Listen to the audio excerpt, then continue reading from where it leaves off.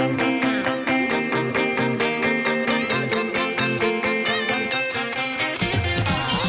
listening to Real Talk SLP with your host, Felice Clark, the Dabbling Speechy. This is a show to help speech pathologists navigate the SLP world with real-life stories to celebrate therapy successes and how to persevere when failure comes knocking on your door. Hello, Rockstar SLPs. This is Felice Clark, the Dabbling Speechy, the host of the Real Talk SLP podcast, where we have real conversations about what's going on in the trenches. And you guys are really in the trenches. It's been a tough year with just lots of ups and downs. So I really hope that you were able to relax this winter break and recharge, and it wasn't a stressful break off of school. I know that there can be times when our breaks go amazing. We feel refreshed and recharged. And then there's other seasons in our lives where maybe we've lost a loved one. Things are stressful. A lot of things are changing in your life and you just didn't really get that time to relax. And that is the worst. So I really hope that you got some time to just sleep in, go to the bathroom when you wanted to, do some things that you love to do, spend time with your kids, whatever that is. I hope you got to do that. I know it's really hard to turn the work button off and allow yourself to enjoy the time that you don't have work.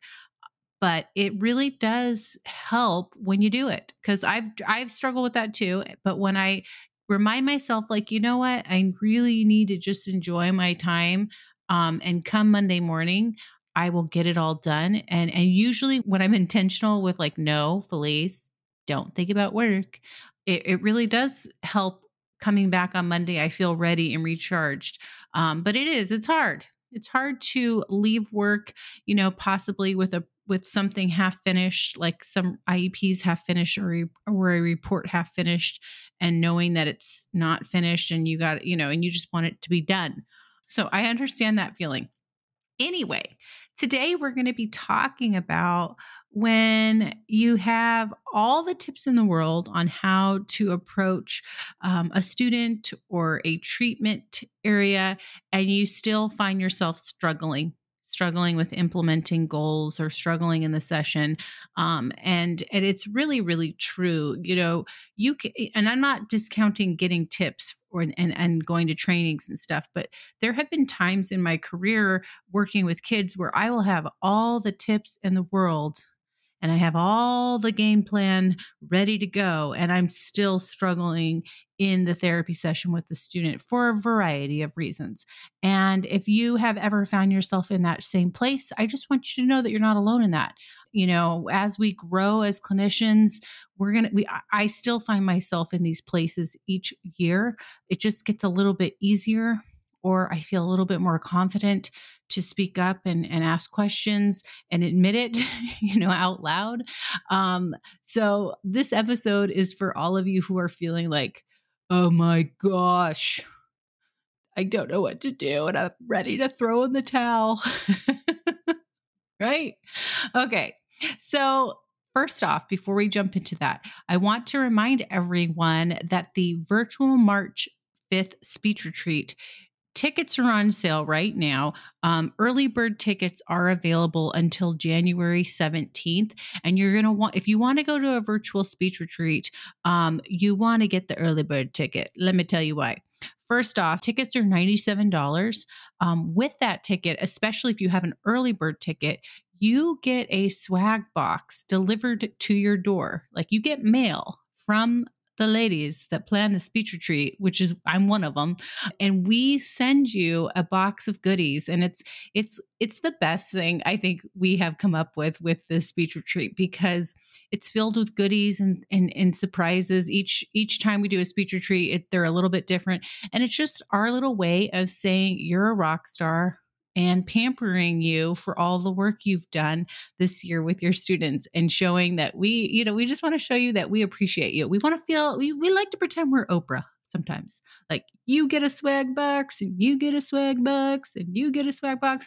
So not only with your ticket do you get a swag box, you also get 6 hours of clinical maintenance, hours of professional training.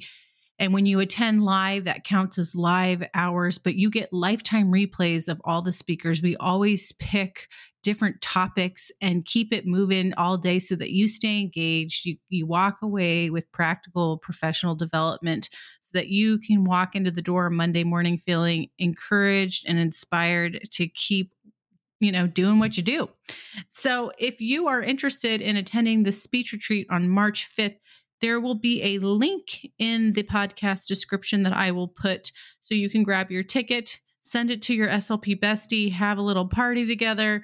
I know some SLPs, one SLP, she goes and gets a hotel room and just relaxes while she learns. I've seen other SLPs post pictures of amazing cake and lunch that they ordered in, and they're together with their besties learning. It's super fun. So grab an early bird ticket. Remember, January 17th is the cutoff for that. And I will link the speech retreat link in the show notes. Let's start talking about what happens when we have all the tips and we're still struggling with our students. So here's the thing. It is so great to get tips from other SLPs and going to training and learning about strategies that work. But have you ever been at a training where you're like, this is amazing. I can't wait to go back to my speech room and implement this, right? And you're just going, yes, this is amazing. Oh my gosh, I'm loving this. And then you get into your speech room and for whatever reason, it just doesn't work. And it's not because the person sharing that tip or sharing those strategies were necessarily wrong. It just, maybe it didn't work for the student, or maybe the student was having a bad day and your perfectly developed lesson plan that you did and created is a wash. And you find that you're repeatedly struggling with a group or a certain student on your caseload. Has that ever happened to you? I hope is this sounding familiar to anyone? I remember many years ago, I had a caseload with a lot of students on the autism spectrum who were also in self-contained classrooms, and many had some other communication needs, AAC devices. I had a couple of kids where I was going, okay, I don't know if apraxia is impacting their communication because some of my kids were not speaking with words, or they were trying to speak, but they were highly unintelligible. So I went to a Pam Marshala training for, speech sound disorders, for severe speech sound disorders. And I was super excited because she's pretty cool. And I really loved her training, and she was just great. But it was really discouraging when a lot of the things she was saying, she goes, all of this is going to work really well as long as your students are imitating consistently and have, strong joint attention. And she indicated like, some of your autistic students may struggle with doing this, because she was talking a lot about strategies where you had to get high repetitions, see the students more frequently, and then they have to, produce many trials, which also is related to, imitation and joint attention. So when I came back, some of my students struggled with those underlying skills, and implementing some of her strategies was hard. And then a couple of students, I got some good, I made some good progress, and that can happen. And in particular, I had a couple of kids, fast forward, several years later, where, I had a student with apraxia, and that is it's not in my wheelhouse, because I don't have a lot of kids with that diagnosis. So it's one of those things where you just haven't practiced it, and you haven't, if I did go to trainings, it was hard to relate to because you didn't have a student that you're picturing in your mind. And I had a student like that who also has autism. And, I would plan the most perfect lesson, or I would think, oh, she's going to love this, because I would try to talk with the teacher to see what was motivating for her. And you know what? We had many, many sessions where she was like, I ain't doing that. And it wasn't necessarily because of the materials I chose or the strategies that I used, because I brought in my visual cards and I had, I made it so it was friendly for her and I wasn't going to, over demand from her. But it was producing sounds and words together and trying was not something that was easy for her. So she often would protest that. She didn't want to do that. And so we had many, many months where I just felt like I was getting nowhere. And fortunately, things did get better. But there was that period of time where you're just like dreading that session because you're just going, I don't know what's going to happen. And I want her to make progress and I want us to have a good relationship. So, that has happened to me. And if it's happening to you right now, just know you're not alone. So if you are struggling with some students like this, you're not alone. It doesn't make you a bad clinician. It's part of the process, right? So here's another example of me struggling with a student. And it wasn't that this particular student that I'm picturing, he was a happy-go-lucky kid. He used vocalizations, but primarily he was communicating with like a Go Talk, and we were trying to get him to expand his communication functions with a verbal output device. I was hoping to use a more robust device, but I was still in the trialing stages where we were just trying to get him to communicate with us and be inspired to communicate. So I was looking for things that he would get really excited about.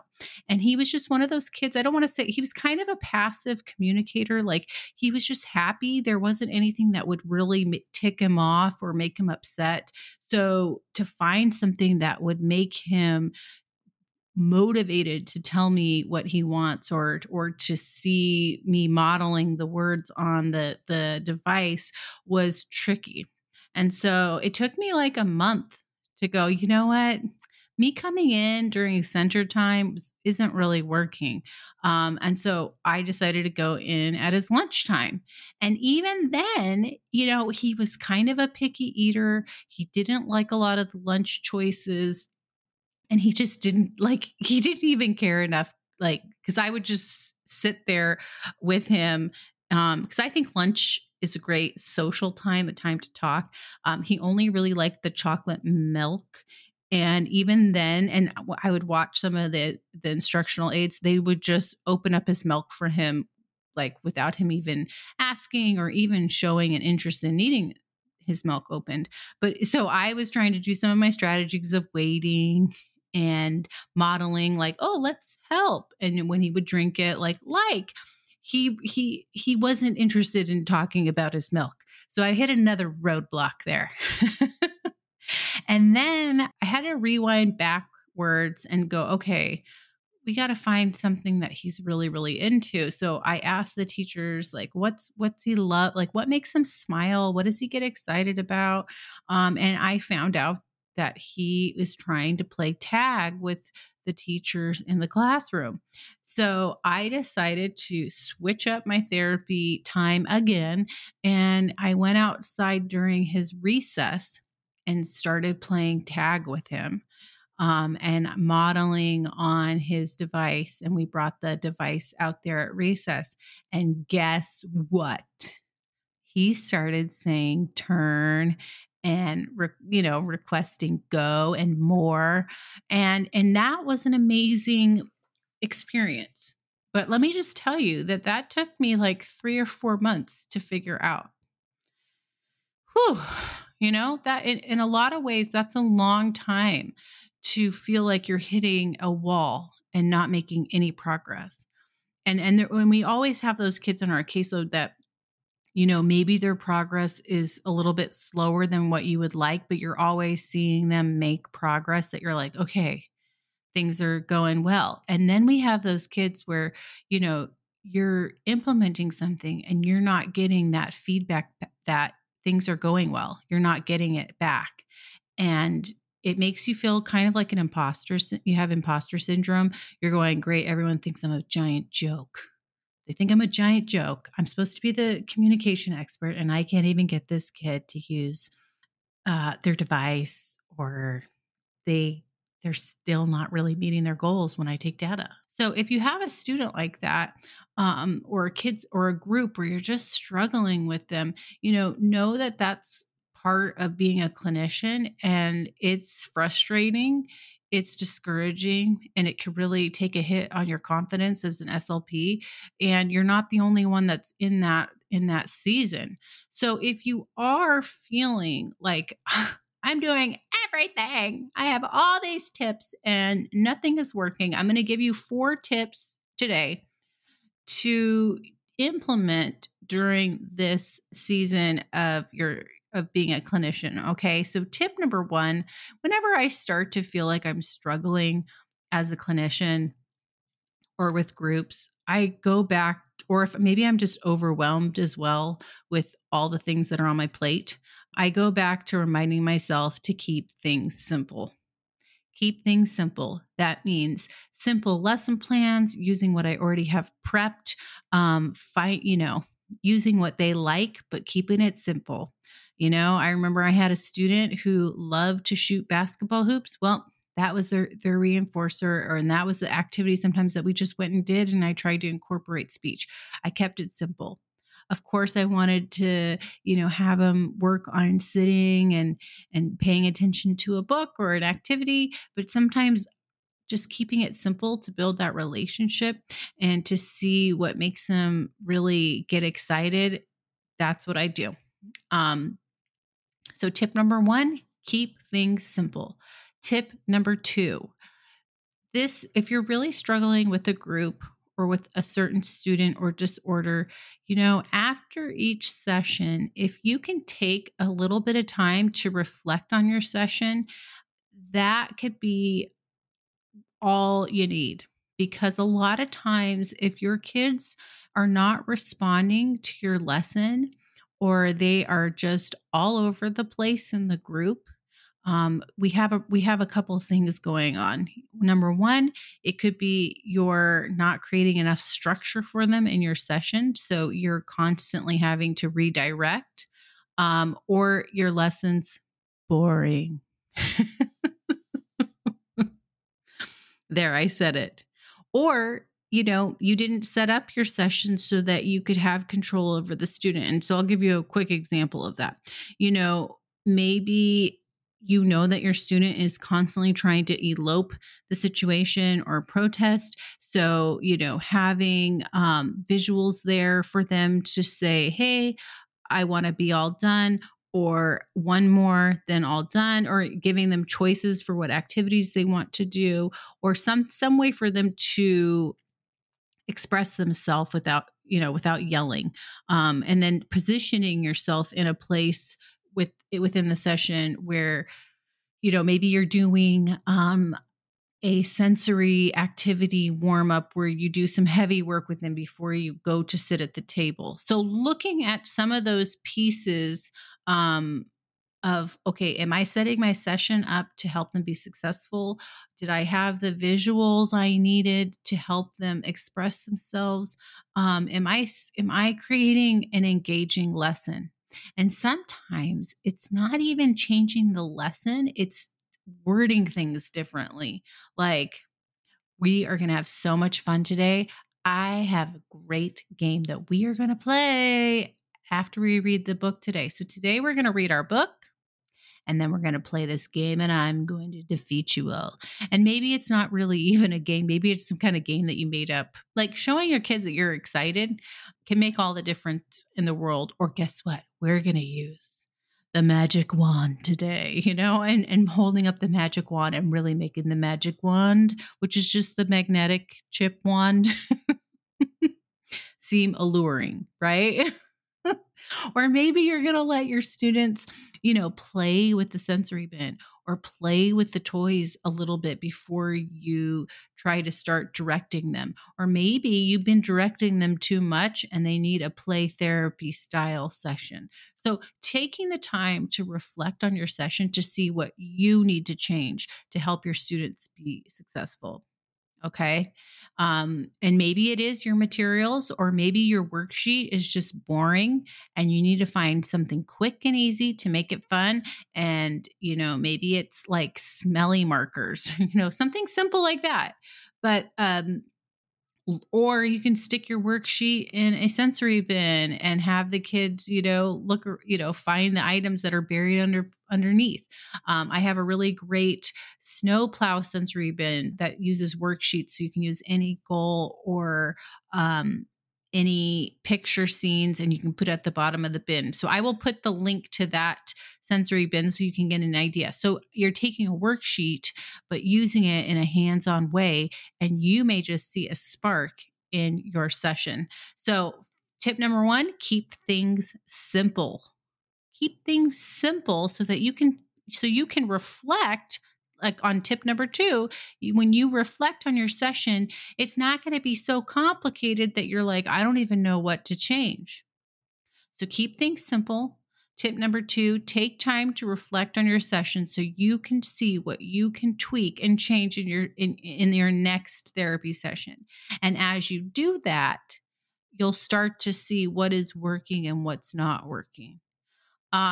Tip number three, and you maybe already did this earlier in the year, but maybe it's time to revisit this. You need to re-interview your staff, your parents. If you can interview the student. Hey, we don't seem to be gelling here. What do you want to work on? What do you want from this session? What kind of things are you interested in? You're especially with middle school kids, you're stuck with me. I want you to graduate. I usually tell them that, like, I want you to graduate too. I know you don't like it here. That not every kid, that's the issue, but if they're unmotivated, it means they're done, right? So you can interview the student and say, "Look, these are your goals. What's going to help you so that we can get you graduated and make you more motivated?" And we come up with a plan. But if your students are maybe using they're using pictures or an output device to communicate, and you can't necessarily interview them, interview the staff or the parents, or observe them in the classroom during their free choice time or during recess, and find the things that make them smile. Find the things that they are so excited about, and incorporate those into your sessions when you can. I know sometimes, like, I want to do my plan, or I'm going, well, we have to do the curriculum. Yeah, we got to do it a little bit, but how can we infuse, like the unique curriculum theme? How can we infuse some of our students' interests or things that we know they love, like hands on stuff? Or maybe we could, there's just lots of little ways that we can really incorporate our students' interests to increase their engagement. So, tip number four is trust the process. So, maybe you have recently gone to a training on a certain topic and you've gotten a lot of strategies and tips and you're implementing them, and you're still just feeling uncomfortable with how it's working. And that can happen where you're just feeling like, should I switch? Is this going well? And so sometimes we just have to really trust the process of the strategies that we are implementing, and give the students some space and time to internalize what we're wanting from them. Of course, after maybe a month of implementing strategies and you're not seeing any growth, yes, that's when you want to go back to tip number two and reflect on your sessions and re interview staff and observe your student to see what you could do differently. But there are times where I think we want our kids to just make progress instantly, but also the parents and the staff want their kids to make progress instantly. And it's a lot of pressure. And we know we have the IEP, the yearly IEP. And so we want our kids, of course, to make progress. And we want it to be quick because I think it makes us feel good. Like, okay, I am a competent SLP. I know what I'm doing. And we've had successes with other students where we're like, they got it. They got it in 2 sessions, that sound. Oh my gosh. And so it's hard to trust the process and to have faith in it. But we have to remember that some of our kids, like for example, if we were doing a play therapy session, of course, we want the kid to start naturally, spontaneously saying some of the words that we are modeling or conversationally recasting, right? And we want them to give us joint attention. But we forget that there's a lot of complicated things happening in that play therapy session. They are learning about a new toy, they're exploring, they're getting to see how a toy works. And they also have us modeling and pausing at them and, doing all of our strategy goodness. And they may take a little bit longer because they're taking it all in. And I've seen that in certain kids, even where, they're a late talker. I don't know if that's a diagnosis, but they're a late talker. And when I've observed them, I'm like looking at them going, okay, they have a lot of skills. They have a lot of social skills. They know how to play with the toy. They seem to be understanding information based on what the parent's saying. But yes, their expressive language is not where we want it to be. And it's one of those hard things where we want our students to just make a ton of progress right away, but maybe it's really shaping and coaching the parent on how to use some of those pausing and modeling strategies, how to, simplify some of the words that they're saying, or expanding on what the child is saying if they're using one word. So, and trusting that process that if they do this every single day, all day long, eventually you're going to wake up one day and your child or your student is going to start, they're going to be saying full sentences or whatever the progress of goals that we want to see. And I have seen that in a lot of kids where the staff in particular, not just myself, we're all rubbing our heads going, what do we do? I don't know what else to do. We've tried all these things. And then one day we wake up and we're like, oh my gosh, they're killing it. The kids are killing it with their goals. And so that's my last tip for you today. I could probably go on and on about trusting the process and giving you examples on that. But it really is something that if you can do that and just, trust that what the strategies you're implementing and trying to even remind the parents, like, this is a process. We're going to monitor it, and we have your child's best interest at heart, and we are not going to let them just keep falling through the cracks. And if we need to change something, we will, but we got to trust this process. So yes, tip number 1, keep things simple. Tip number 2, take time to reflect on your session. Tip number 3, interview staff and parents or observe the students in their natural environment to recalibrate if your sessions and the materials you're choosing align with their interests and what makes them excited to communicate. And the last tip is trust the process. Trust the process and trust your skills. All right. So I hope that this was helpful for you and encouraging. Again, don't forget to sign up for this speech retreat by January 17th and get an early bird ticket. My session is all about articulation carryover and how to help you get your student to finally graduate. Got any kids on your caseload that you're like, it's time?